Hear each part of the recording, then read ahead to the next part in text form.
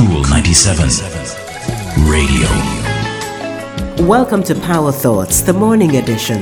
It's brought to you by BPM Financial Limited, taking you higher.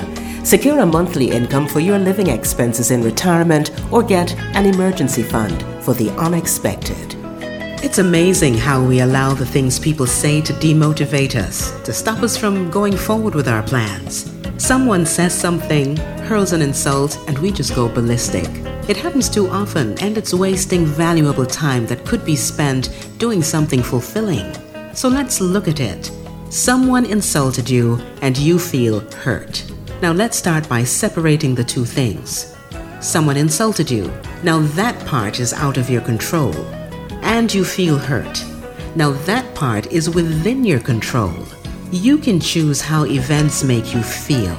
Next time someone tries to belittle you, stop and think about how it affects you. The answer is that it doesn't affect you at all unless you decide to let it. Remember that quote from Eleanor Roosevelt? No one can make you feel inferior without your consent. And why should you feel hurt? Consider the source of the insult. Most insults don't come from your best friend or your significant other.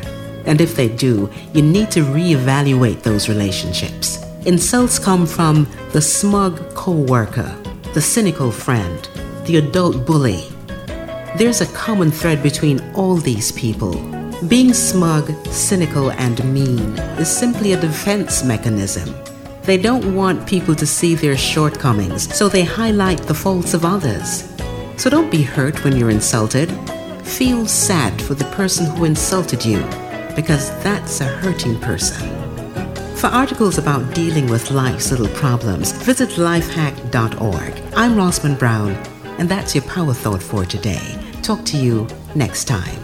That's our Power Thought for today. It's brought to you by BPM Financial Limited, taking you higher. If you missed this program or you just want to hear it again, go to cool97fm.com and click on podcasts. And don't forget to like, share, and subscribe to Cool 97 TV on YouTube for more cool content.